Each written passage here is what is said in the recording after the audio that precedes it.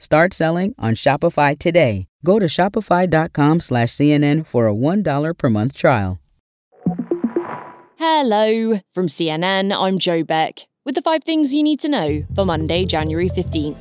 Republicans in Iowa willing to brave the cold are set to kick off the 2024 presidential nominating process tonight. This is set to be the coldest Iowa caucuses on record.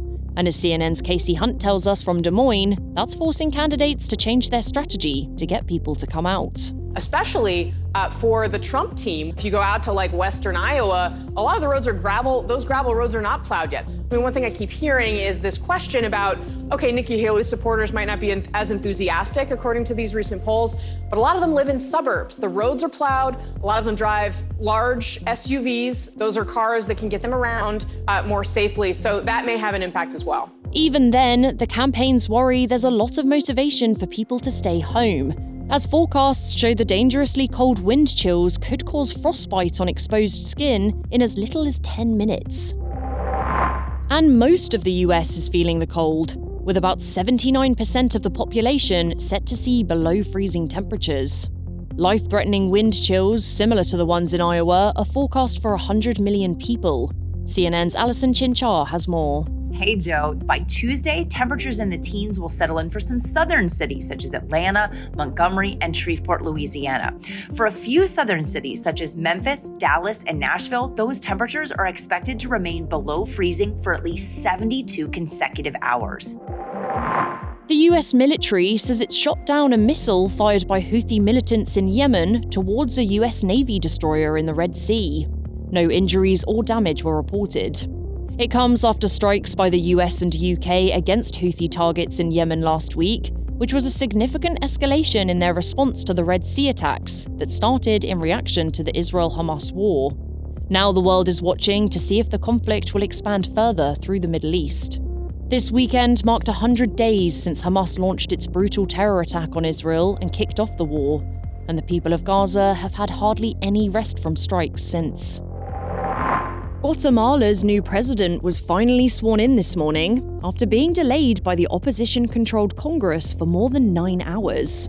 The holdup came as Congress debated admitting some incoming lawmakers who needed to be sworn in before the new president could be.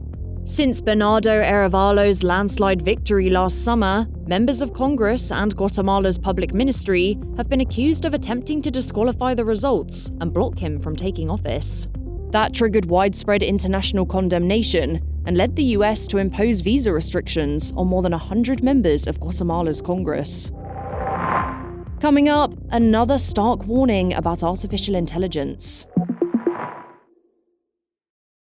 Shopify's taking the cash register online, helping millions sell billions around the world. But did you know that Shopify can do the same thing for your retail store? Upgrade your point-of-sale system with Shopify. Shopify POS is your command center for your retail store. From accepting payments to managing inventory, Shopify has everything you need to sell in person. Get award-winning support and see why millions of businesses worldwide trust Shopify. Do retail right. Grab your $1 trial at shopify.com/CNN. Start selling on Shopify today. Go to shopify.com/CNN for a $1 per month trial. Up to 40% of jobs around the world could be affected by AI. That's the warning from the chief of the International Monetary Fund, who says some roles could disappear completely. She's raising concern that AI will deepen inequality and called for governments to create social safety nets, as well as offering retraining programs to counter the impact of the technology. The comments came ahead of the World Economic Forum in Davos, where AI will be high on the agenda.